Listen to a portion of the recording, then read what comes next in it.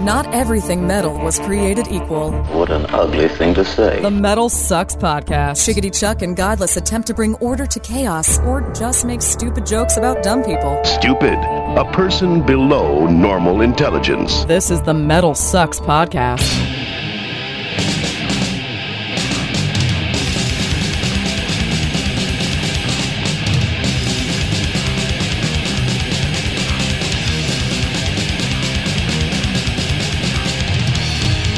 Greetings and salutations, my fine metal friends. Welcome to another edition of the MetalSucks podcast. Yes. What the hell are you over there? Ho, ho, ho. Merry Christmas, everyone, and all that good stuff. Happy holidays. I'm Chickadee Chuck. I'm Godless. And this is where we square away all the great opinions about metal right here into one podcast for MetalSucks.net. Make sure you subscribe to us on iTunes and all that goodness.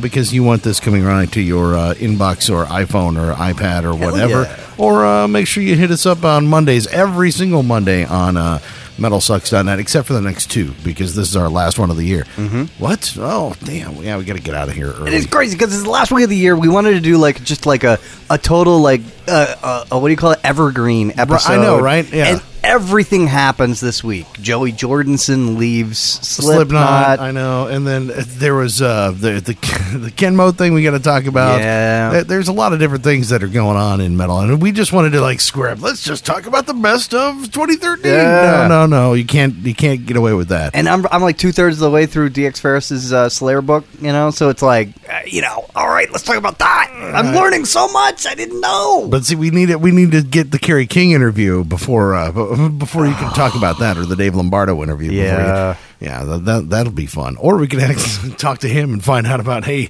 give us all sides of it. I don't know. Can I say real quick about that book? What's cool about it, and because put it on your Christmas list. See what you're doing right now. Sorry, it's plugged, but getting off topic. Not right? even that. You're getting way off topic. Sorry, but what's cool about it is that he's got all these cool links to he's like, and then Slayer came out on stage and it was a European festival, it was their first European festival everywhere. They were really nervous, and then click.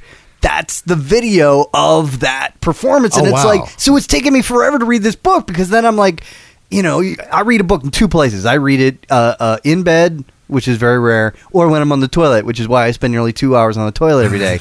But it's the only place I can get privacy. Yeah, I'll spend an hour reading, and then all of a sudden I click the link, and it's an hour later. After that is when the concert finishes. Oh, it's so cool. Yeah, and I still haven't even dropped anybody off at the pool. It's like, totally. Oh, damn it! No, I haven't actually done what I came in here to do. I came in here to make baby seals. God damn it! What son of a bitch! What the hell's gonna happen? But let's see what the hell's happened this week. I get to see Megadeth this week, which was really interesting, because Megadeth, Dave Mustaine, I think, is going to be our first interview of 2014, or on the first episode of the MetalSucks podcast. Our mediocre interview with Dave Mustaine is done. That'll be the first good one. It was pretty good. It was all right. But what I liked about it was that I was afterwards, I'm screw trying to get an hour with him next time. I want an afternoon. I know, right? We really do. The dude will talk, and he'll talk about just about anything. But the story of that show was not about Dave Mustaine and Megadeth. The story of that show was Fear Factory. Is that right? Oh, wow. Fear Factory was awful. See, and Fear Factory are one of my all-time favorites. And it's not that they were terrible. They just did not have the crowd. You know what? You've seen a band do it before, where the crowd's just not on their side, and they're having one of those nights, and it becomes this adversarial thing. And it was pretty bad, honestly. They were having a tough time. They just didn't sound good. Burton, when he was screaming, sounded awesome.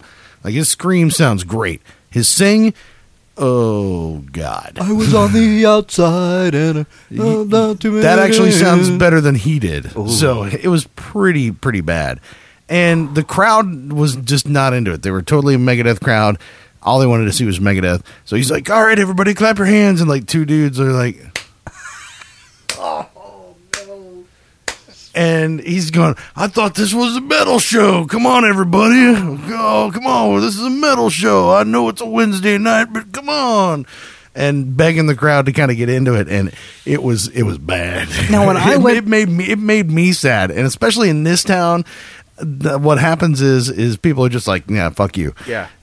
Sorry, we're gonna go outside and smoke. Yeah. So you can suck my ass, and that's pretty much what happened. It was pretty terrible. Now that venue's a really unique one. It's not like just a bar. It's like a high-end sound, very intimate. Exactly. It's an ACL Live. If you've ever seen the show ACL Austin City Limits, you kind of get a feel for it, but not really. That there's 3 balconies up above it, so you got people surrounding you all over the place, and the crowd in the bar is actually really close. So it's kind of a flat venue, and everybody's got a really good spot up front, so you can see everybody's face when you're on stage. Yeah. And I just had to feel that he wasn't happy with what he saw. No, they're not coming back to town anytime soon. Did they have the seats on the floor? No. They ripped out the seats. No, it's a GA. I don't think they ever have seats on the floor. No, they did for REO Speedwagon, well, man. that's because you guys are all like 900 years old. Hell yeah. Fat old ladies need chairs to sit in. We can't do that for REO Speedwagon. You think I'm going to stand for 45 minutes? Fuck you, whatever. Totally. No, not for... You made REO Speedwagon, but you missed Megadeth? Yeah, isn't that crazy? Never mind. Did you have your cell phone out? Were you taking pictures? No. No? I wasn't, but I was too busy singing along. Were you doing selfies with yourself in the stage, like going, hey, what's up, man. bro? Yeah, Everybody was doing that. Check this out. It's me on stage, man, with the band. It's like cool. Freaking annoying. That's the newest thing. Like everybody was doing that at Megadeth too, and it was pissing me off. Yeah, total pisser. That just there's no call for that. All right, no so call. This is my segue into the Ken Mode topic here because Ken Mode posted this past week an open warning to people attending our shows. If you stand in front of us and text while we are performing, expect to either be bathed in quite directed mucus or have your phone kicked from your hands by a man with a guitar or bass in his hands. Expect it. No more being polite ever. If you want your phone ruined, do it. And this on Ken Mode's Facebook page. How awesome is that? I kind of agree with them in this case. I kind of think that you need to have your device severed from your body, or either that or implanted into your body, one or the other. Because I'm so fucking tired of looking at people's screens at shows. I really am. It's getting like the most annoying thing in the world. And now this whole selfie with the stage thing is really aggravating. Like, I don't know if this is a new trend or what, but I've just noticed people start to do that.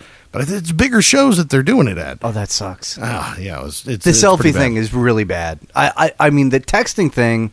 See, I agree with Ken Mode, but I think I would disagree. I agree with them for different reasons. Like, I think that if your show is lame enough that people are pulling out their phones to do something else, right, then you got to improve your show. Yeah. Well, I kind of get that, but I mean, there are times when my buddy's trying to get in the club or something. I've got his ticket and I've got to text him or whatever. But right. But I'm also very polite about that. Like usually I will back off to the back of the show and I will do what I got to do or go to the bathroom or whatever, go in the other room or go outside and do this and get out of the way so it's not annoying. I mean, I do like to take pictures of bands when I'm on, when they're on stage, but usually I'll take one shot, post it real fast, put my phone away for the rest of the set. You got a responsibility to like 600,000 followers on soundtracking or something like that. So not even that. It's my 66 people on Twitter want to make sure that I saw that really crappy picture of Megadeth on. Look at that. That's kick ass right there. You see what he did there? No, they not really, but. I at least, have some kind of media, quote unquote, job or whatever, and that sort of requires me to do some sort of thing at a show. But for the most part, who's going to watch your stupid YouTube video that has the worst sound in the world? The video's shaky and awful. Who's going to go back and watch that? You aren't even going to go back and watch that crap. See, you gave me a lot of crap a couple weeks ago, but I think that Watsky posted a thing on Twitter that if you pull out your phone during his show, he's going to climb over the Raptors and fall on your ass. See, that chick that broke both her arms, she's not going to be able to film any more of those. Either that or she's going to have one of those things where she can just mount it to the front of her cast. Yeah, totally. Yeah. How about that selfie? That'll be fun. Good times. No, I think it's sort of baiting, like you're kind of baiting people to get into an argument, which is an argument that can or cannot be made. I see if you're at a show, you paid the price of admission to go see a show, you can do whatever the fuck you want. I can take a picture of your band, I can stand here, I can flip you off, I can throw a bottle of water at you, I can do whatever I want. Why? Because I paid to be here, so you can suck it. So I kind of see that point. No, I don't see that point, but okay. But I don't agree with it. That's not Okay. what I don't think that's right. Yeah. But I see where people can sort of take that part of it. It's like, well, if I paid for this, then so be it. But I don't know, man. I think it's a responsibility of the band. If you are seeing lots of people in the front rows, now you've seen Ken Mode like 15 times or something. Well, but the problem is that you don't want to become Fear Factory. You don't want to create an adversarial relationship with the crowd. If you piss off your crowd, you're going to lose them. Mm-hmm. Now, if that guy up front is pissing, it's just you. Knock the phone out of his hand and don't say anything about it on microphone. Now, if you go off on it on microphone, it's a possibility that the crowd could turn on you. It's fun, and I'm not saying lynch you or anything. I'm just saying that you can lose that momentum of your show and that kind of thing. It's not worth that. It's not worth sucking the life out of a show for one dumbass who's texting up front. When I'm seeing Ken Mode, like if I had seen them like before this tweet, I got my phone tucked away. Now after that tweet, my phone is out because I want to catch some video of them kicking people's phones out of their heads, right? And yelling about it. Dude, that's awesome. That's the best thing ever, man. Man, I think there ought to be some plants. I mean, this could be like the Gwar of technology. They could just get a whole bunch of people up front, pull out fake cell phones. Everybody take your old iPhone 3 up there. Let's see if I can get my ass kicked. Bam! Come on, man! This will be fun. It could be kind of awesome. They are so good live, and I get that, so I see exactly where they're coming from, and you should be watching that show. You shouldn't be tweeting it or filming it or whatever, but are they doing anything other than standing there? That's what I want to know. Well, it's like they're bouncing around, and I don't expect them to be diligent or escape plan, but I would expect them to, I don't know, like, do they have like a backdrop? Do they have some, I don't know, flamethrowers? No flamethrowers. Confetti? No. I didn't see any confetti last time. They don't have police sirens? They don't have... No police sirens. Lasers? There might have been some blinky lights in there somewhere. Invest in some lasers or something. Come on, you can get lasers on the cheap, that's can't the you? thing, though, is that means there's nothing to take pictures of. You put more stuff up there, people have to take pictures. People have to take pictures of Iron Maiden. Yeah, but they're not texting. Yeah, true. The picture thing, you're just not going to get away with it. Until Google Glass comes along and you can I'm just saying that it may look like he's texting. It may look like they're posting a picture of the band on Facebook and saying whoever their fans are how awesome they are. Right. So it's also sort of counterintuitive because you want to get some people talking about your band on Facebook. That's a good point. I hadn't thought of that. So if these people are doing two things, so a lot of time they're taking pictures of your band, they're posting you on Facebook, they're tweeting about your band and the show that's going on right now. That's kind of a thing that you want to happen with your band. You want people to be talking about your band, and right now is a great time to be talking about your band. So maybe while it's going on. Maybe they ought to do like what they do for press, where it's like they only allow press for the first 3 songs, and after that you got to get out. So it's like first 3 songs, tweet everybody. Yeah, that's kind of how I treat it. I've always treated it that way, where I just take a couple of pictures, unless something crazy's happening in the middle of the show. But I try to get my phone out of my hands during the show after at least the first 2 songs. Right. That's why most of the pictures you'll see, even though they're blurry and stupid half the time, they're just nobody's sweaty. Yeah. It's like the band is like all fresh. That's why, because it's right away at the beginning of the show, because I just want to get it knocked out. Yeah. And I don't want to have to worry about it. I want to watch the show. I don't want to watch my screen. That's the thing that annoys me, is I see people that sit there the entire show and all they do is watch that stupid little screen. Yeah. And not pay attention to the band. And then I look on YouTube for the next 2 weeks, and they are not posting that video. So what are they doing with that video? What in the world is... Oh, you know what I mean? It doesn't even matter. Who cares? I mean, I want to know if you're doing something Megadeth like the that. other night played the same set they played before, so it doesn't really, Exactly. Who cares? Yeah, it doesn't matter. I mean, that doesn't. You're not getting anything special, especially from the crappy video you're filming off your iPhone. Yeah. I don't know. I think that puts too much responsibility on the individuals in the audience. I think that there needs to be maybe that's it. After the 3rd song, Mr. Ken Mode says, "Hey, look, I'm going to kick your ass if you got your cell phone out from here on in."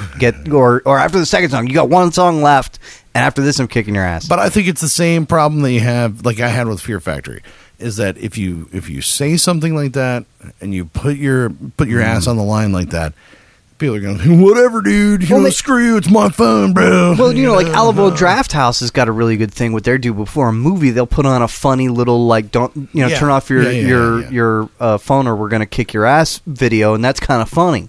And maybe that's what Ken Mode need to do is an audio intro that basically establishes the rules of the Ken Mode concert, It's a fucking metal show. Yeah, I know, but do it funny. It's a fucking metal show. The rules of the metal show. Yeah, rules of the metal show. Rules of the metal. Come on. Did you just say that? I mean, really? Let's establish some ground rules at this metal show, okay, people? No, but you do. All right, there's going to be a mosh pit, but we don't want anybody hitting each other, okay? Yeah, no, so we want to make sure that everybody's safe out there tonight. So be very careful. We don't want any saliva and or blood on anybody because there's a possibility of hepatitis and or AIDS being passed around. But you do so be safe. But you do do it in a funny way. I know. I get what you're saying, but I mean, establishing rules at a show. I'm just saying that's what they're saying. They put a thing out on Twitter. They're establishing their rules. They're saying, hey, look, you do this, there's consequences. But we ripped on our boys in the Sword for saying no moshing at their shows. Yep. So I can't. This is just the same. Yeah, maybe they'd need the Sword to go on the road with Ken Mode. It'd be like we're going to kick your ass, Mr. Audience Member tour. Well, this is stand still. Stand still and watch our fucking band. Stand still and watch our band tour. That's all you're going to get out of this show, man. I love it. Man, we are going to talk about our best of 2013 this show. I don't give a shit. We are going to get there and talk about our best of 2013, even if we go long. But we also got a chance to sit down with Kirk Windstein of Crowbar. And that dude is a badass. He is such a nice dude. Man, you guys are going to love this interview. I mean, including, if you listen close, you can hear Eastbound and Down in the background a couple of times. Because we were sitting at a bar right around the corner from the venue. And it was like, well, it's kind of quiet. And then, boom, somebody gets on the jukebox. And, he just goes to town. Welcome to Texas. It was a really good interview. We got to talk to him a lot about him leaving Down and that situation and how it worked out, and where he got into music and how his wife has inspired him, and he's changed quite a bit from what.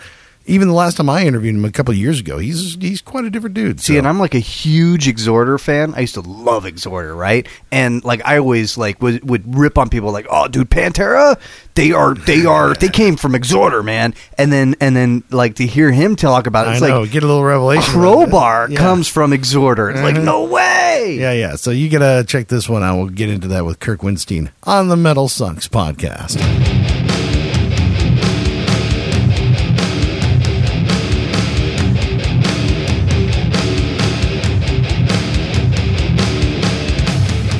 All right, welcome to the podcast, Kirk Windstein of Crowbar. How you doing, brother? Doing good, man. Thank you.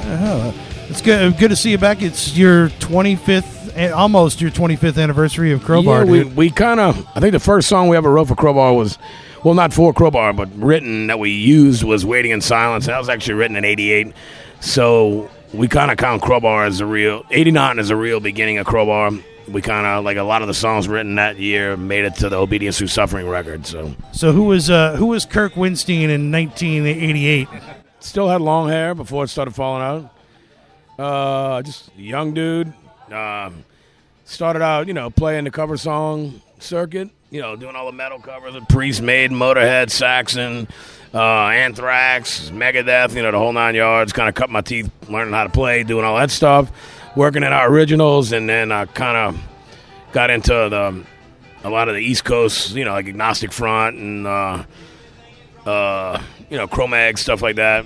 It started making its way into my listening as well, and then I kind of just said, basically the way Crowbar, we were originally called the Slugs. The way it got started, we were really into the Melvins, we were really into Carnivore. We're really into the Sabbath thing and the Trouble and the Vitus, the whole 9 yards. But what really happened is I used to, I came from more of a metal thrash background. And then, classic rock first, and then, grew into that. And what happened was Exhorder from New Orleans were kind of like the kings of the thrash scene. And we were, me and Jimmy Bauer looked at each other and like, I can't play like that. He's like, me either. So we said, you know what? And this is the truth. We just said, dude. We had been listening to a lot of Gluey Porch Treatments and Ozma, the first two Melvins, and the first Carnivore, and then Retaliation was like our Bible. And we were kind of like, you know what? Let's just tune real low, man, and try to start something different and go opposite of, because you had Soylent Green starting out and stuff like that, and it was like everybody was so technical and so fast.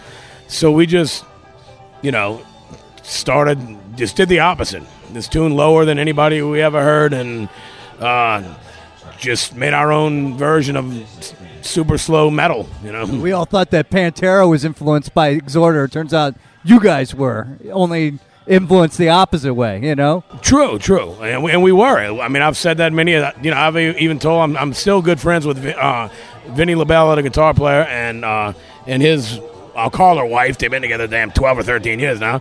But me and Vinny and his girl are real good friends with me and my wife, and with Kyle Thomas, the singer, and his wife. So, we keep in touch. But I've told Kyle and Vinny both that many times. That was kind of a big reason. Like Tommy Buckley from Crowbar and Soylent Green told me their thing was, we're going to out-Exhorder. We're going to make more parts in our songs, play them more, make it more technical, whatever. And we said, well, fuck it, we're just going to go the exact opposite. So it worked. I remember seeing them in a small bar in Detroit in 1990, 91, something like that. And the drummer had a drum tab book, you could buy with every single note that you were playing. I was like, who in the world even, how could you possibly, Well, Chris, you talking about Chris Nell from Exhorder? Yeah, him and this guy Melvin Volts I think they have 7 guitars, like music stores now called C&M, Chris and Melvin, obviously, music, and they have one right by my house, like 5 minutes from my house. And Chris still plays all the time. He's written a couple of books. He went to LSU, studied music and all. And rumor has it, and I'm sure it's probably true, he got bored playing what he was playing with Exhorder and learned everything backwards just as a challenge to himself. So that's how technically good he really is. When did you start making music? When did you start playing music? I mean, it sounds like you're pretty young, but did you start as a kid? And pretty much. I mean, I started piano when I was 7 or 8 years old. My first real album on vinyl was Elton John's Greatest Hits Volume 1, which came out in 73. Just listening to that 2 nights ago. Oh, yeah, it's awesome. And I wanted to play piano. Well, the problem was I wanted to play Goodbye Yellow Brick Road and Crocodile Rock. I didn't want to play this little, so I got bored and quit. Then I played sports my whole life. Played football, ran track, power lifted, whatever, my whole life. So that was always there as well. But music, of course, never went away. And then I decided I wanted to play guitar when I discovered Kiss. Well, actually, I wanted to play drums first, and my parents kind of looked at each other and got smart enough to say, hey, we'll buy you a guitar and make it an acoustic. So, we didn't fucking rattling the rafters at the house. But same thing happened. They got me an acoustic guitar, and they said, look, we'll buy you this, and if you show promise and you stick to it, and we think then we'll get you an electric guitar and an amp, for next Christmas or whatever.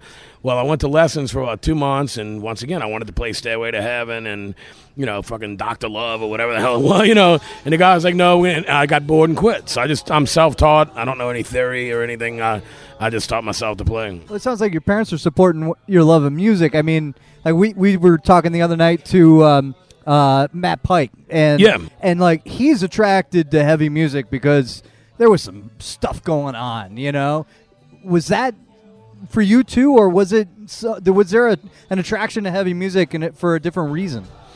I was attracted to it just because, it started out, like I say, with Elton John, but of course I liked, Led Zeppelin and Black Sabbath. I'd hear Paranoid on the radio. I didn't have an older brother, but I had two of my best friends, Gene and Kenny. They had 4 older brothers. One of the guys we thought was, it was we were 13 or 14. This is 70, 7, 78, something like that, 79. And, one of their brothers was 22 or something. So we thought he was an old. And but they'd be like, look, they had a small home and they'd share rooms. They had 6 boys. Well, the oldest one moved out. I'll try to make the story shorter, but the other 4 older brothers, because Gene was my age, Kenny was 1 year older, all summer long and shit, they had summer jobs. They were old enough, and we were too young to work. So they're like, y'all can listen to our record collection all you want. Whatever you do not scratch one of the fucking records. It will kick your ass. So we were real, but they had a real extensive collection, so we kind of learned, discovered, the Allman Brothers and Skinner and Charlie Daniels Band, and they listened to a lot of Southern rock and country. And, even Pink Floyd and stuff like that. I mean, They were into everything. Edgar Winter Group, you name it, they were into it. So, they had everything. So that was kind of our summers where it was too hot, and it wasn't too hot to play outside. It wasn't football season, so if we weren't fishing behind the levee by the Mississippi River, riding bikes around, we were listening to records. So it's kind of hot. And for me, it went from hearing rock and roll to the very beginnings of heavy metal. And then, when I heard Judas Priest, I was like, oh, my God. Then I heard Iron Maiden. I'm like, oh, my God. Then I heard Motorhead, and I was like, this is it.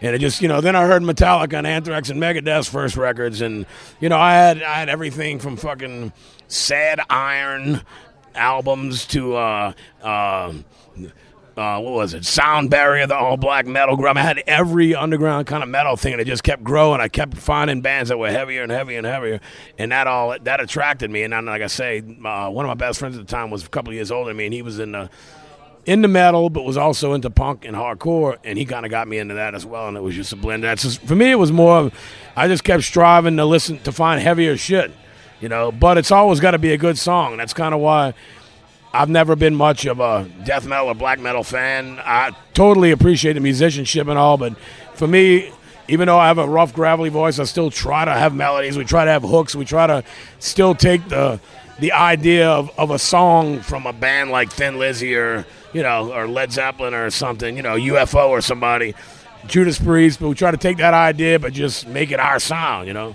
So I do appreciate the musicianship and all, but to me, heavy's not about, how fast you play or even how loud you play. It's about emotion. It's about aggression or just deep emotion. Makes it, like, to me, one of the heaviest Sabbath songs is Solitude, the mellow acoustic one, and, stuff like that. It's just the emotional part of it, the vibe that you get. Like one of my favorite St. Vitus songs is When Emotion Dies, the acoustic thing.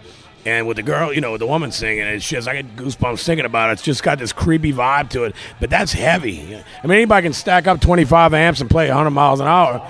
But, real emotion is what makes things heavy to me. Is there anything, like, modern that gets you going like that? I mean, like newer, or have you heard anything in the last 10 years or so that really gets you going? As far as being an influence, I like to say the last record that heavily influenced me which is an old record, was probably Slow, Deep, and Hard by Type O Negative, the first one after he left Carnivore and formed Type O. That's still, like, I listen to that all the time. I got to get you the radio edit of Unsuccessfully Coping with the Natural Beauty of Infidelity, because it's even funnier than the actual album, version. really? Yeah, because it's just beeped out, and yeah. it's sort of left to your imagination. Right, what are you going to do? I know you! Someone... So when you go to your high school reunion, do they, expect, oh, yeah, of course he became a guitar god, Of course he's a mellow god. Or are they surprised when you show up and you are who you are now? They kind of all, because I'm still tight with a lot of guys from high school and even grade school, especially with Facebook. It brought me back in touch with a lot of my older friends. And they're all I've had friends come to shows that, probably listen to what, like Office Lady. I call it Office Lady metal, like Nickelback or something like that, And, but they're friends that I grew up with, and they'll come to a show maybe just once, but they'll come and have a night out and have a few beers, and I go, yeah, somehow it's not that surprising after watching you play air guitar since we were this big to everything. Because I remember being in 10th grade in, I think, math class, and I had a issue of Cream magazine, but it was like in 1981, I think.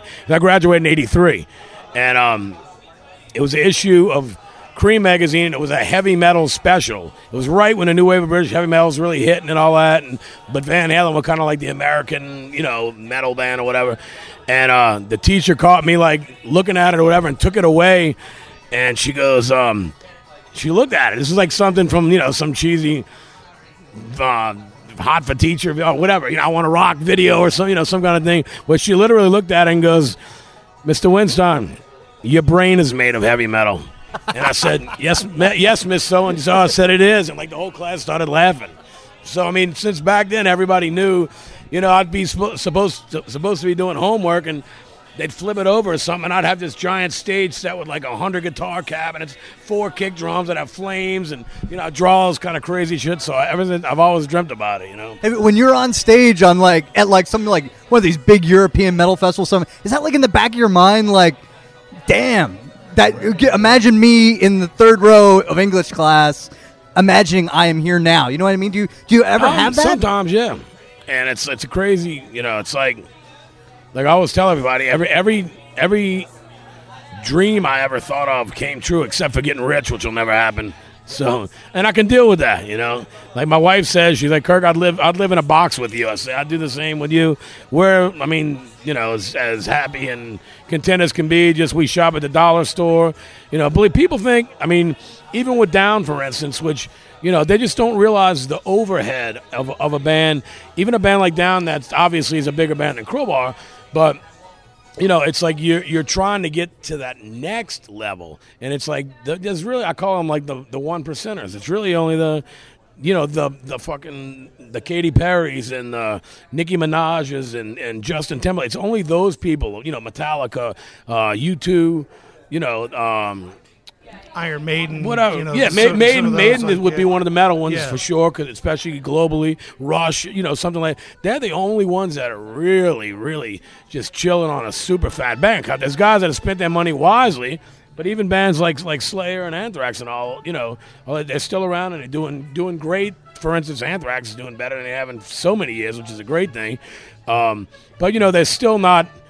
I don't know personally. I know Joey Belladonna, I know Scotty, and I know the guys, I know Kerry King, I know Tom Araya, I know the guys. I don't call them up all the time, but we toured together, I met them in a hut.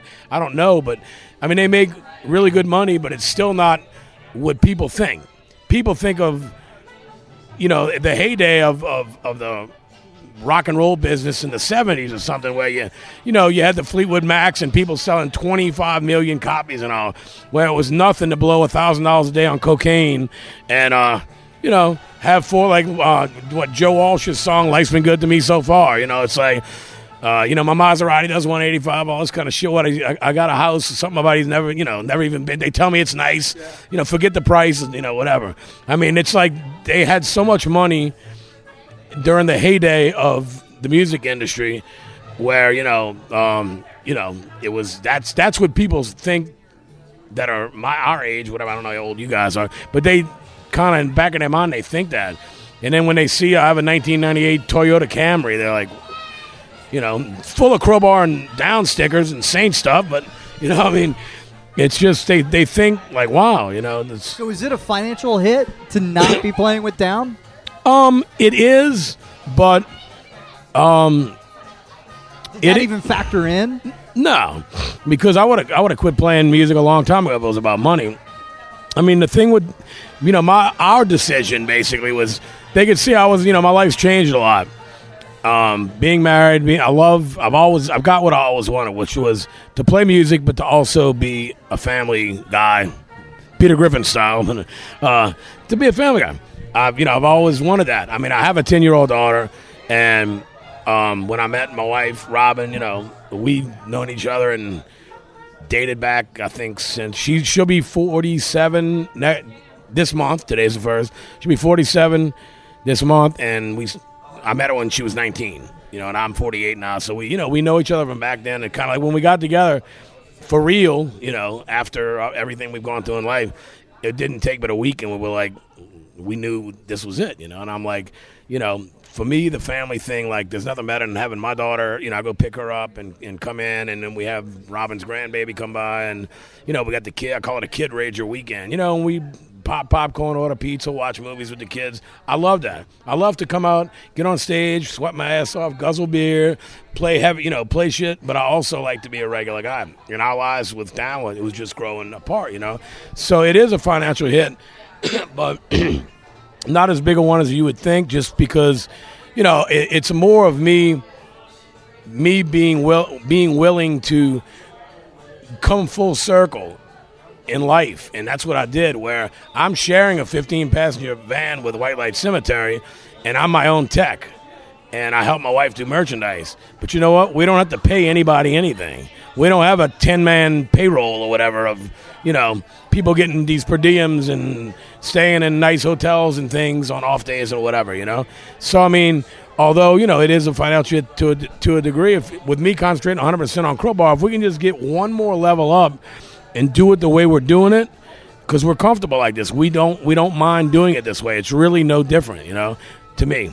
I'm just as content, taking a nap in the van and staying at Days Inn or Motel 6, and jamming in the smaller clubs or whatever. That doesn't make a difference, because with no overhead, I'm still making decent money doing what I love to do. And now, it's become to us, just like Philip and Kate, Kate Richardson, just like Phil is with Kate, that, Housecore Records and Down and Philip H. and the Illegals and all that has become their family business, so to speak. And that's what I'm trying to do with Crowbar, with Robin and I and Crowbar, So it's cool.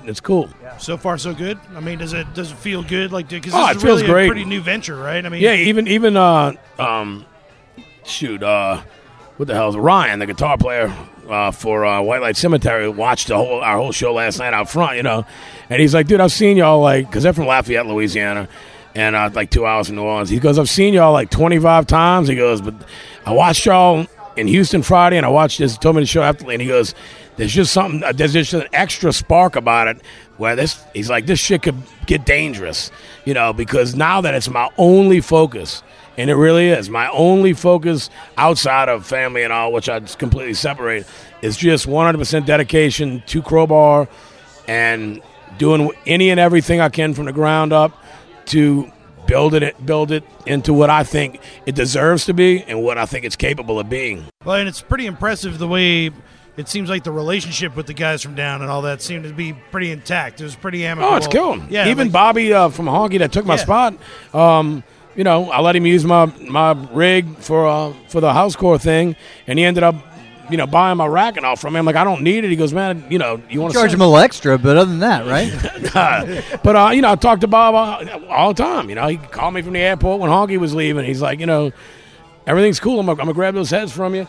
I'm like, cool, man. I'll get the cabinets when you get back. And it's like, to me, it's almost a relief in the sense that they could see me. I don't want to say losing interest, because I did enjoy every second on stage. I truly did. And I do love the guys. But they could see that I was changing. I was making myself distant. I was choosing to not go out and whatnot. Now, don't get me wrong. I might go to my hotel and drink myself into a stupor and that on a day off, and that's probably what it happened, because I didn't want to be there. Not that I didn't want to be on stage playing. I didn't want to be in a fucking hotel in the middle of Croatia or some place like that. And it's those nothing days against off, Croatia. Right? Yeah, and that was my thing. I got 9 shows in a row. We go home for 4, then we got 2 shows, then we go in the studio the day after we're done. So, and then I'm booked up. We fly out to do Chicago New Year's Eve bash up at Cobra Lounge in Chicago for New Year's Eve. Come back straight in the studio. It's like when I got 10 shows in a row coming up in the UK. That's just the way I like to do it. If I'm doing 20 shows, I don't mind one off in between to literally rest. But with the Way Down tours, there's a lot of flights, it's not a fear of flying. It's a pain in the ass at the airport. Sitting around an airport for hours trying to check in all this luggage and all is not fun. Flying on days you play is not fun. And with the last tour that I did with Down in Europe was 23 flights in 22 days with 11 days off. And, a lot of people would be, to some people, to those guys and to the crew and all, and God bless them for it, they think that they enjoy that because it's literally a paid vacation. But that's just, to me, we're all, geared differently up there. And my mind and my heart and everything is not into doing it that way. I preferred when, we in the earlier days, when we play more, more shows, and it wasn't so, people think, wow, it must be that's great. You just get to fly all around the world and all, but flying's a pain in the ass. It sucks. It's uncomfortable. Airport security are assholes. And it's just, I just like to do. I'm kind of set in my ways the older I get, and it was kind of a mutual thing. Where it was kind of like, well, we don't really think you're into it anymore, and we don't know if we still want to jam with you. And I'm like, well, you know what? Like, me and Phil had a nice talk, and, he's just like, I want you to be happy. And I thought about it. He's like, give me a shout. I thought about it, and I just said, you know what? the first thing that popped in my head was, it's not like I'm going to be trying to start something that's not there. I got 25 years of Crowbar under my belt, and every time Crowbar got to a point of really getting momentum, I had to pull the plug on it, let it die or fade all the way down again, and concentrate on down or, something else, whatever. And now that motherfucker's on charge, and it just doesn't stop. Well, it seems like, from when you guys were on Pavement, in the 90s, and for a while there, you're putting out a record every year, every 2 years, and then for the last 10 years, it's like 3 albums. Yeah, it's true. It's Crowbar true. fans are like, is he having trouble writing new songs? And don't realize that you're a busy man. No, exactly. Because you're also doing Kingdom of Sorrow in the middle of that, too. And I'm still going to do Kingdom. But, Jamie kind of co-manages Crowbar. And he's like, look, we'll play it smart with Kingdom. We're going to do it. But let me get Hatebreed's 15th anniversary is coming up. I think it's 15th. And it's Crowbar's 25th. And it's like, let's get a killer new record out. You tour Crowbar for the better half, a year and a half or something. And I'll do the same with Hatebreed. And then we'll do a Kingdom and just do select gigs, just money gigs, fun stuff, short runs, nothing to rag ourselves out. That's my thing to it. Is for me, with Crowbar, I can play 15 shows in 15 days and be back home. For me to play 15 shows with Down takes a month. I mean, and it's not the fault of anyone. And you have to give nothing but respect. Phil wants, and hey, he's got the right to, demand what the fuck he wants. He does not want to play more than 3 days in a row because of his voice, because he wants to give the best performance he can possibly give and rest his voice on the off day. Tom Mariah was telling us recently the same thing. Slayer won't do more than 3. Two, or it might even been 2 shows in a row. So your voice is okay. How do you do it? I mean, I don't know. Are you doing scales before you go on? No. No, I don't do anything. I don't smoke cigarettes or weed. I never have. That's the only thing. I mean, I'll take a hit every once a year. Revelation. Get the munchies. But nobody would have thought that. I never did. So I'm hoping that has something to do because, for the most part, my voice has not left me. It's only gotten stronger and better, and I thank God for that. It's cool. So with all these bands in Louisiana, it seems like you all are tentacled together, Has it always been that way, or has that sort of grown and developed over time as everybody's had their own sort of successes? A little bit of both, because we've always been friends in the beginning, and I don't think there was ever much competition. Like I said, for us, and, instead of trying to compete with Exhorder, we just said, fuck, you know what, y'all do your thing, we're going to... If y'all are white, we're black, or vice versa, we're going the whole different direction with this thing. And it's just been a situation where unlike the heyday of the 80s hair bands and all that shit where everybody was at war with one another, or, some of the black metal bands, want to kill one another and all this kind of shit. They're putting curses on each other and seances or whatever the fuck, I don't know. But, whatever it is, for us, it's always like, hey, man, we're all in this together. We're all, and the weird thing is people are always like this New Orleans sound, this like NOLA sound. I really don't I hear it, but I don't know how to explain it. Because if you take Crowbar and I Hate God and Down, and you take Soylent Green, and you take even Acid Bath, which hadn't been around, forever, or even Goatwhore for that matter, or whatever, even though they're technically a black metal band, if you take these bands, there is, for some crazy reason, how can there really be anything in common with Soylent Green and Down? But there is. Or, Soylent Green and Crowbar for that matter.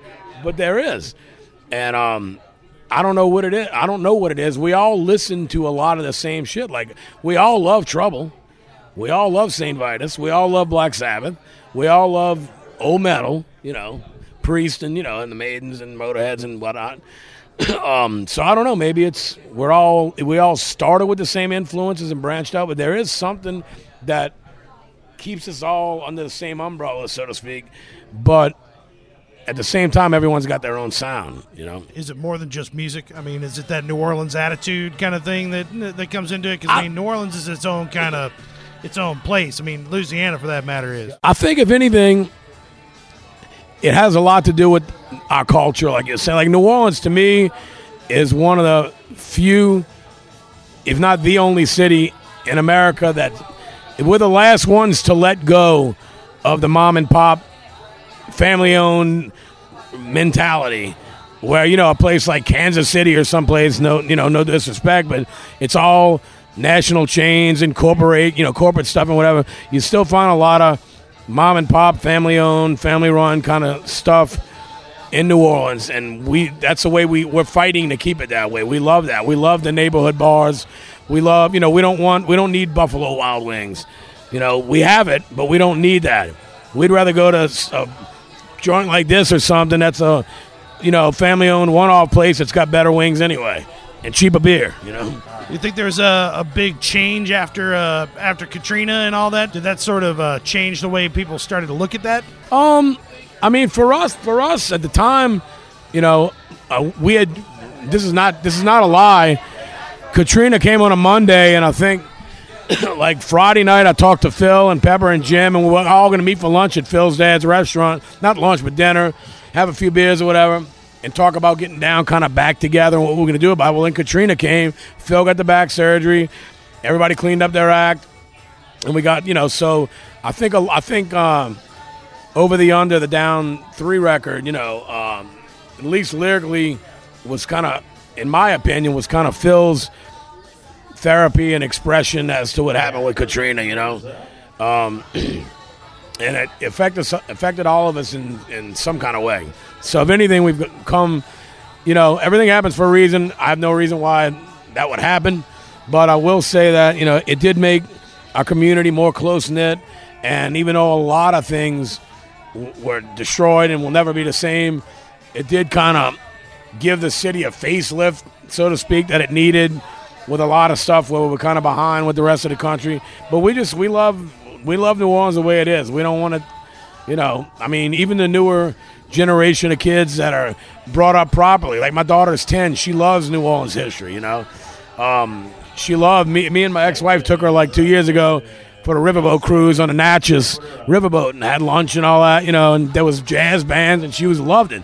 So, we need that generation to keep that same South Louisiana and New Orleans mentality in order to keep what we have sacred and separate. Yeah, but you need that generation to be Crowbar fans. So you got to work on your daughter a little bit here. Yeah, she's only 10 and she's a girl. We don't have many female fans. Yeah, I got a 10-year-old girl too, and it's the same thing. So you just let them come around. They'll come around sooner or later. I mean, she does get a kick out of it. She calls me Papa. That Papa's plays in a van, and it's great. It's got to be cool for her. I mean, she's got to be like. I mean, there are no other dads who are rock stars. Oh, there's plenty. That's the thing that's so funny is like this is when I knew I was getting old. In 2006, when we did our first European tour ever, our first shows were down after Katrina and after Philip's surgery, and we went Newcastle, England, and me, Rex Brown, and Kronos from Venom was sitting in one of the dressing rooms having beer and showing pictures of each other, pictures of our kids to one another. And I'm like, here I am from Rex, who's one of my best friends, and I'm playing Buddy Buddies. This is Rex from Pantera here, and Kronos from Venom, and here I am. We're in a dressing room in Newcastle, England, showing, and here's my little one. She goes to such and such school, and I was like, you know what? You're growing up, man. How do you still when you sit down at the guitar, come up with something heavy? I mean, where's the Crowbar Kids album? I mean, was there ever a moment where you went, I'm into this changes the way I'm thinking about music?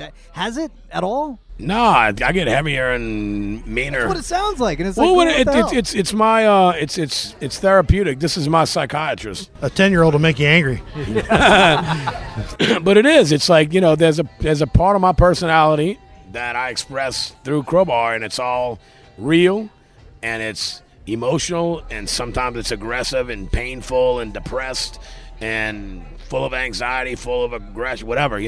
There's a part of me that I'm able to sit here with y'all, and this is the normal me. But if it was, there's a part of me that is what you hear, the sound of Crowbar's music, the riffs, the vocals, and the lyrics. That's a part of me that I express, through music. But not a release. It's not like you let go of something because it's still there when you're done, right? Yeah, but it's a good feeling. Where does that come from? I mean, what is it you're angry about? Could be anything, Saints lost. Right, anything. Actually, we didn't yet, but we don't want to jinx this. Tomorrow night's gonna be tough against Seattle, but no, it's just like life. Just I mean, all of us. I don't care who you are.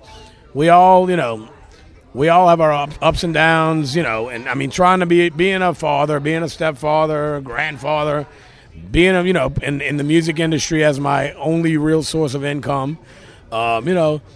There's a lot of stress sometimes in life. Life is stressful. That's why we all love listening to music. It's a release. We love going to see a live show.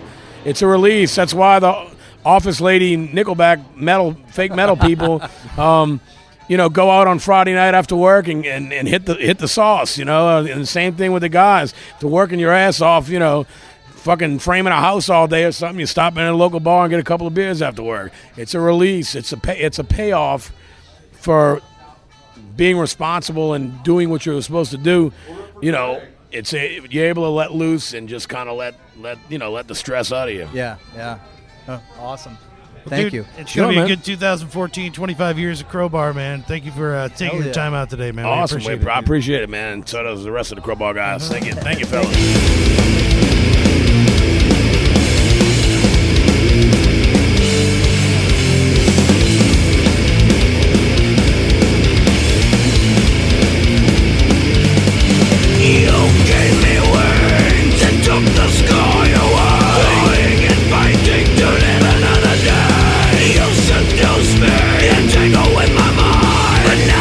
Control you, I'm leaving scars behind. And through all the darkness and knowledge I've gained will carry me, building the mountain again and again.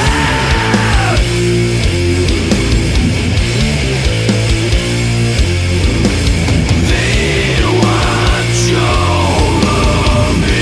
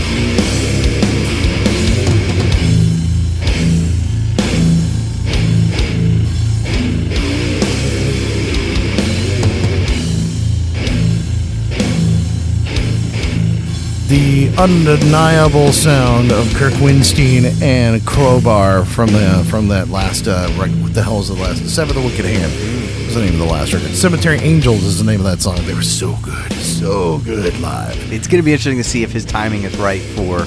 It'll be interesting to see if that pans out in 2014, and I hope it does because I mean he's so happy right now. It was crazy watching him and his wife together. because they're just like the happiest thing in the world. Yeah, and that could produce some pretty bad music. We don't know. It's true. It's true. But it also, drive you to drinking either way. I've been married a long time, I know. But we decided that we needed to really talk about the best of 2013 in this one, since this is our final episode of the year.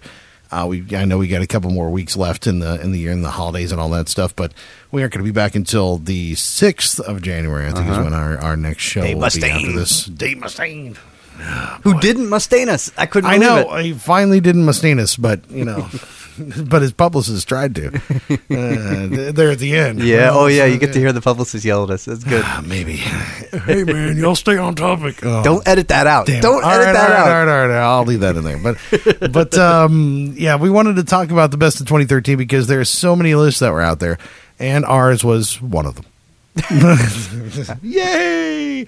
No, but we couldn't really, between our two lists, last year we were talking about this, 2012, we had a pretty different set of stuff we liked. It was pretty varied between the two of us, but this year our list is pretty similar. Yeah. The way that what we had chosen is more, I don't know, it's less my taste, more what I think is actually the best of 2013. Mm-hmm. There's some stuff that's definitely my when I put the Black Dahlia Murder on there, I don't expect everybody to go, yeah. Black Dahlia Murder has one of the best albums of the year. That's me saying that's one of the best albums. And then the opposite being when you put Shining on, it's not really your thing, but it's such a great album. You got to Exactly. Yep. I can't deny that. Or Carnival's another one that I think I personally think that's such a great album, but I don't think that everybody thinks that's such a great album. Yeah. So but it has to be included because I think that record is so important and so good. So good way to put it. And that's what I think is interesting about our list. Some of the other ones that we were talking about off mic were just the other people from MetalSucks and other musicians and stuff that were out there.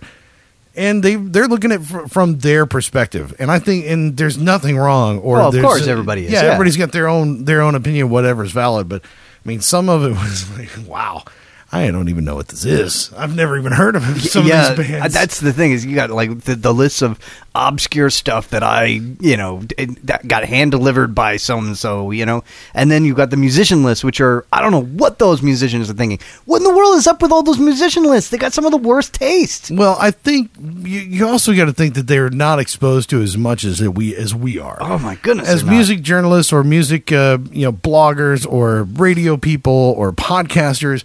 You're exposed to so much stuff. You get to see everything because you're looking at it all from the outside. Mm-hmm. You're seeing the sea and everything swimming in it. Musicians are in the sea, so they see what's right around them. Right. This is the band that opened up for us, and exactly. Or they get something handed to them by another band, or they, so you only have so many opportunities to listen to so much stuff. And it's weird because I've talked to musicians about this, and it's a terrible thing to ask them is what your influences are, what you're listening to now. Those are, really shitty questions to ask bands a lot of time. But especially because most of the time they don't have an answer for it because they don't want to listen to anything except for, Skinnerd. Yeah. They don't care about what's new right now. They're on tour. Right. So that's not what they're focused on. Other bands, there are other musicians that's all they want. They want to consume new music. It's funny. It's like the Rob Flynn's list was probably the worst list I've seen. That was pretty. It was terrible. Yeah. But what I thought was really cool is how he's like, there was some fan of his that got on his website and he's like, hey man, I'm going to be your, crack dealer for music, and I'm going to hook you up with only the good stuff. And I thought that was really cool. How cool would it be? Right. To if I were a musician, I'd want to hire out somebody to curate this stuff that I need to listen to. Nothing else. This is going to make you look cool. Yeah. All right. Yeah. This is all you need to do in interviews. Say that you love Def Heaven. Yeah. Boom. Everybody will think you're awesome. You don't even have to listen to it. Just say you like it. What a kick-ass little job. It's like you got people who get hired to run people's Twitters, and then you can get a job just I'm the one who sends music to the bands. That'd be kind of a cool gig. That actually would be kind of cool. I think you've just created a new career. No, that's going to be another intern that gets that job. Yeah. Oh, crap, man. But I really do think that that 2013 was a really, really good year for music. I mean, there's some really good stuff. We picked 15 out of those each, and a couple of variances in between our two lists that we had posted on. And there were some that didn't make my list that I was like, oh, I know. golly. No, I felt this. I felt the same way, and I mean, there was some stuff that I felt that because I honestly like the Deaf Heaven thing. Like I've been a pretty big hater on Deaf Heaven just because but I understand, and I think if I did have a top 20, that album probably would have been in my top 20. Right. It didn't make it into my top 15 because I was being a homer on a few things. Yeah. But I really looked at the list because the other thing that they did was aggregate everybody's list. Let me see. Let me click on this right here. Everybody's list on MetalSucks from the staff and pull out the top 10, which is pretty good. Yeah. We only had I looked at our two lists that went together and the top 10 that they came out with, and there's only 3 that matched up, honestly. So Carcass, Revocation was on mine, Altar of Plagues was on yours, and I think that was the only other one that matched up. I don't get the Voivod thing. Man, I really don't, and I love Voivod, but I do not get Target Earth. I get the other everything else that's on here. I totally get, like the Gorguts thing. I get it. You get it? I don't get that either. But okay. But I understand why. Like I'm not a big fan of the new record, but it's an important album, and I think it's a great album. It's just not my favorite album of 2013. So I mean, I get why that's on that list. The Ocean, same sort of thing. Deaf Heaven, same sort of thing. Intronaut. If I would have had a top 20, it would have been in it. Yeah. Okay. That was pretty close to my top. Queens of the Stone Age. I wouldn't have even thought of concluding it. I Me thought it was either, more actually. of a pop. It was I think it's a rock record, but you know what I mean.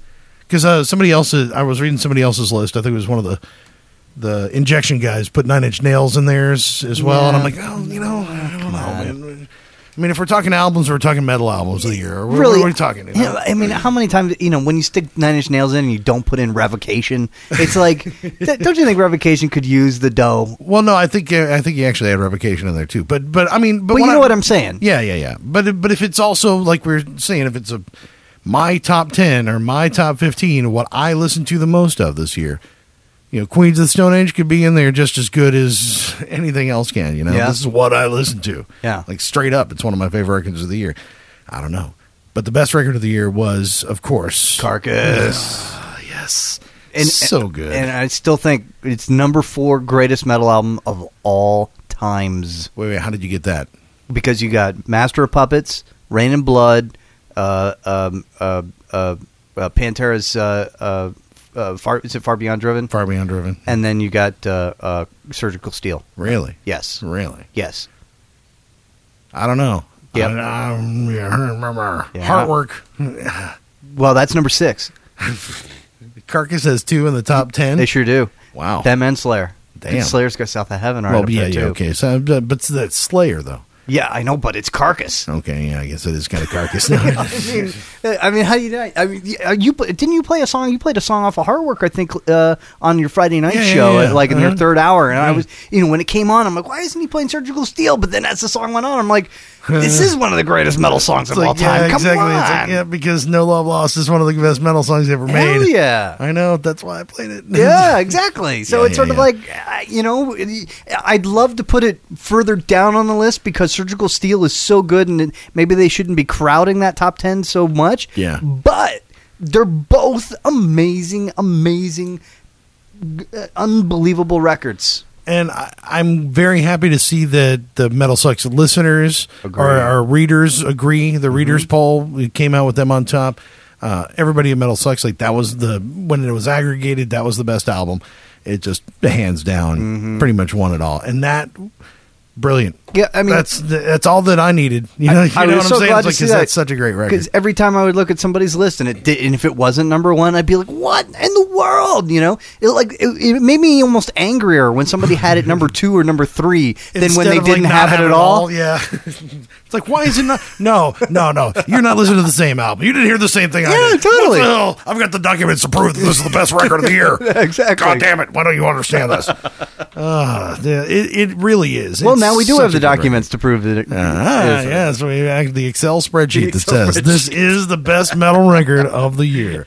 Good times. But I think there was do we want to play any of these? Do we want to play something off the Carcass album? Oh, I mean, of course, but I don't know. I don't want to stop talking, so I guess take the. You know what we do? We just end the show with a Carcass song. How about that? All right, that's what we'll do. You could do that 6. 0, 0, 6, The numbers 2, 4, 6. 01. 01. Yeah, I forget. Sorry, that's a Les Mis reference. Oh, that's terrible. See, boom. I'm I was bringing glad- my musical background. I was really glad that we both agreed on Protest the Hero, but I was surprised that didn't make a top 10 list for listeners or for staff. No. I would never think that Protest the Hero is going to win a cross category thing ever, because they're very, very, very divisive. You either love them or you hate them, and I think it's a brilliant record. I've loved that band for so many years, for so many albums. So that's kind of a homer thing, you know. I love the band. I don't think so. I mean, even if you don't like Protest the Hero, you got to hear that and go, okay, I got to give it some respect, because it's truly. Yeah, but I didn't give any important respect record. or love to Deaf Heaven either. So that's because I just didn't like it. So, or I don't agree with what you're doing right now, and it's a love-hate thing. And I was also very surprised that nobody else likes that Kvelertak album like I do. I like the Kvelertak album. I just don't like it. Like you want to have sex with it. Yeah, So I do. I don't understand how. Yeah, I agree with it being a damn good album, but that whole perfect album thing, I don't know. That's. Yeah, it's got a vagina, and you're fingering it right now. No, that's just one of Baisley's flowers on the front of it. No. Yeah, it's a good album, and I really, really dig it. But yeah, I don't know why I didn't have a little more love than what we saw out there. But I think it was also one that came out early in the year, and a lot of people sort of forgot about it. Yeah, I think that might be. That's always a problem with the things. Like, I'm so glad we do a middle of the year list, because I was able to refer to that and make sure I didn't forget anything. Well, my thing is since I've got the terrestrial radio thing, I always put together ad lists and songs that I add and all that stuff. So I had a year-long list of everything that I've added to the show, which was like 20 pages long, right? Yeah, I bet. And I went through that whole thing, and that's what I found, because I was like, what the hell came back out in January? That's why I pulled the Cult of Luna out, because I remember how much I loved that record at the beginning of the year. And I listened to it for like 3 months straight and burned myself out on it. And then I went back and grabbed it again. And I was like, oh, this is so good. Because Vertical 2, the EP that came out with it, was really bleh. Like it just wasn't very good. How does that work? Well, I think what They let the bassist pick those songs? Maybe. It was Vertical 1 and Vertical 2. Vertical 2 was the little EP companion that went along with Vertical 1. It came out like in September or something like that. And Vertical 2, what it sounded like to me was all the outtakes and stuff that didn't make it on the album. Yeah. So there was a reason that didn't make it on the album. Right. So it wasn't. It wasn't like they. Sometimes you think that they go in the studio and like every idea for that time period has got to be great. Yeah. And sometimes they're not. Exactly. I mean, some bands go in and they write 30 songs, and 10 of them are great songs. Right. 20 of them suck. That's Megadeth. Yeah. That's why Super Collider's not on the list, man. Yeah. There's 10 songs that was off of Euthanasia. Didn't make it on Euthanasia, and they decided to put them out on this album. Super Collider did not make a single list of anybody's musician. No otherwise. way, dude. That's crazy. But it is kind of crazy. It's very indicative of just how incredibly bad that album is. You would think that somebody would go, you know what, you guys aren't hearing it, but I hear it. That sort of thing. There's no value in that. There's no value. None. No, there's not a lick of value. Did they even play any songs off that album? I think they might have, but I was outside drinking a drink. Yeah. I don't know what's going on right now. So this isn't Holy Wars. I'm going to go to the bathroom. Right. All right, cool. Right. I'm going to take a dump. It sounds better in here. And that's a small venue. I assume they sold it out, right? No. They didn't? No. That's a tiny venue. No, they did not. REO sell Speedwagon sold that place out. They did not sell it out. It was crazy. It was wow. I was kind of disappointed in that. Yeah, I'm sorry, getting off topic. Yeah, but, I know. Anyway. But he's really got to put out another album fast, and it's got to be awesome. The legacy is in danger. Yeah, we're talking about worse things. I want to talk about best things. Yeah, I know. All right, but I'm just saying, I was surprised it didn't get on the list. What else was on the list here that we had? Oh, see, and I never talk about nails, or I never talk about my description of All Pigs Must Die.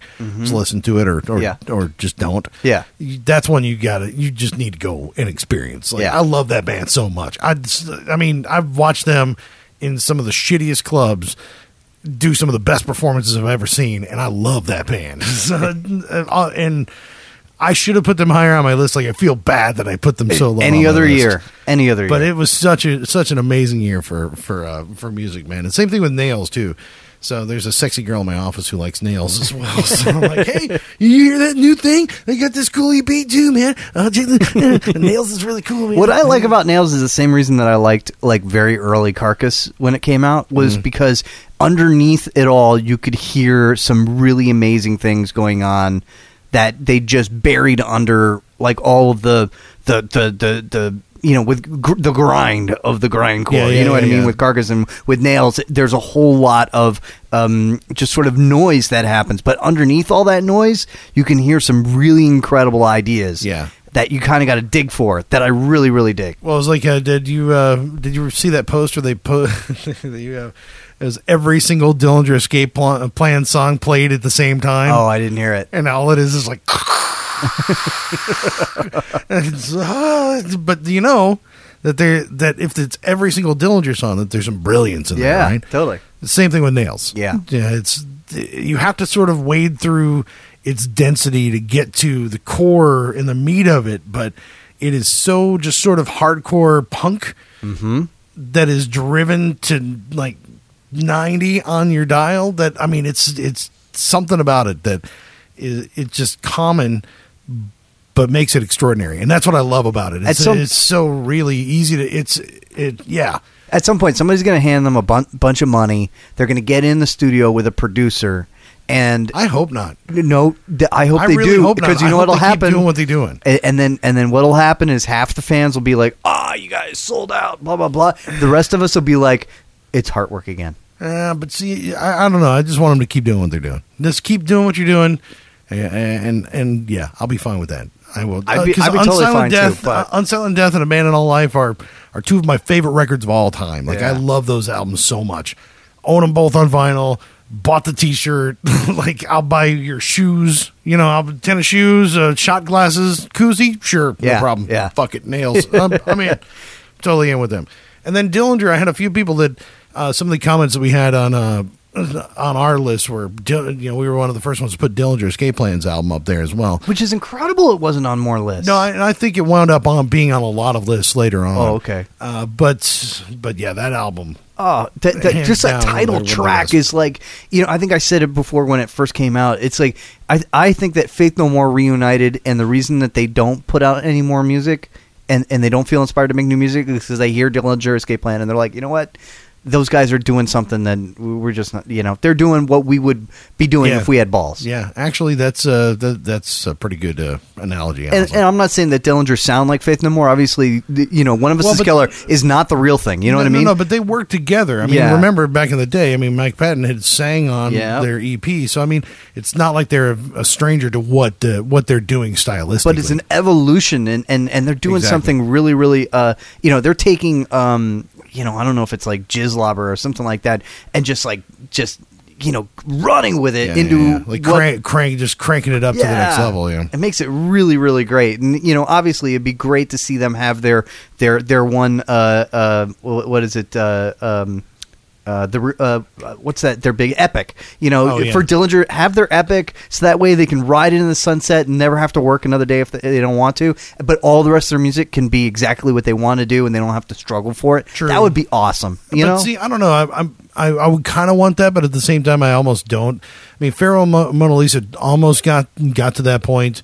But wouldn't it be great to have a bunch of like Fairweather fans show up to a Dillinger Escape Plan, standing in the front row expecting a normal concert, getting the cell phones kicked out of their hands by the guitar player? Boom, done and done, and we bring it full circle, man. I know this is sort of a convoluted talk about the best of 2013, but we got to wrap up this show. Do we? We haven't even talked about Earth Rocker yet. Oh, Jesus, we haven't even... What? Oh, son of a bitch. Man, like I said, any other year, that would have been the number one album of the year. Dude, the Clutches album. Damn it, we really didn't, did we? No. We haven't talked about Altar of Plagues. We haven't talked about Arsis. Oh, my God. But we've already been talking for 20 minutes on this. We got to go. We got to be done. It's the end of the year. It's the end of the year. Why do we got to stop? We got to close it out. So my New Year's resolution is to figure out how to keep our show on time. That's what I'm going to resolve to do, is to keep this damn show under an hour. All right. Okay, maybe not. At least this time, anyway. Well, thanks for tuning in this year and checking out the MetalSucks podcast. We do appreciate it. 31 episodes in 2013, or so, give or take. And 50 or so in the next year. That should be a hell of a lot of fun. We'll have to see what kind of guests we get this time. Oh, we got so much. Yeah, we've got a few lined up already for January. So we get the 70,000 tons of metal that we got lined up. Oh, we get some stuff that's going to be going down. It's going to be sort of insane. Hey, everybody, be safe out there on New Year's and stuff. Yeah, definitely be safe out there. We want to thank everybody at MetalSucks. We can't afford to lose a single listener. Right. Thank all of you listeners. Thanks to Kirk Windstein for this episode, and keep listening. Subscribe on iTunes and all that good stuff. Have yourself a happy holidays and a happy New Year and all that stuff. I am Chickadee Chuck. I'm Godless. And this is the MetalSucks podcast. The sun never sets, the blood never dries. Their souls sacrifice, the other bunch is maligned. The sun never sets, the blood never dries. Lest we forget. The sun never sets, sinners never dry. This death was bloodshed on the wetted knives. For your sons you never wet, the blood never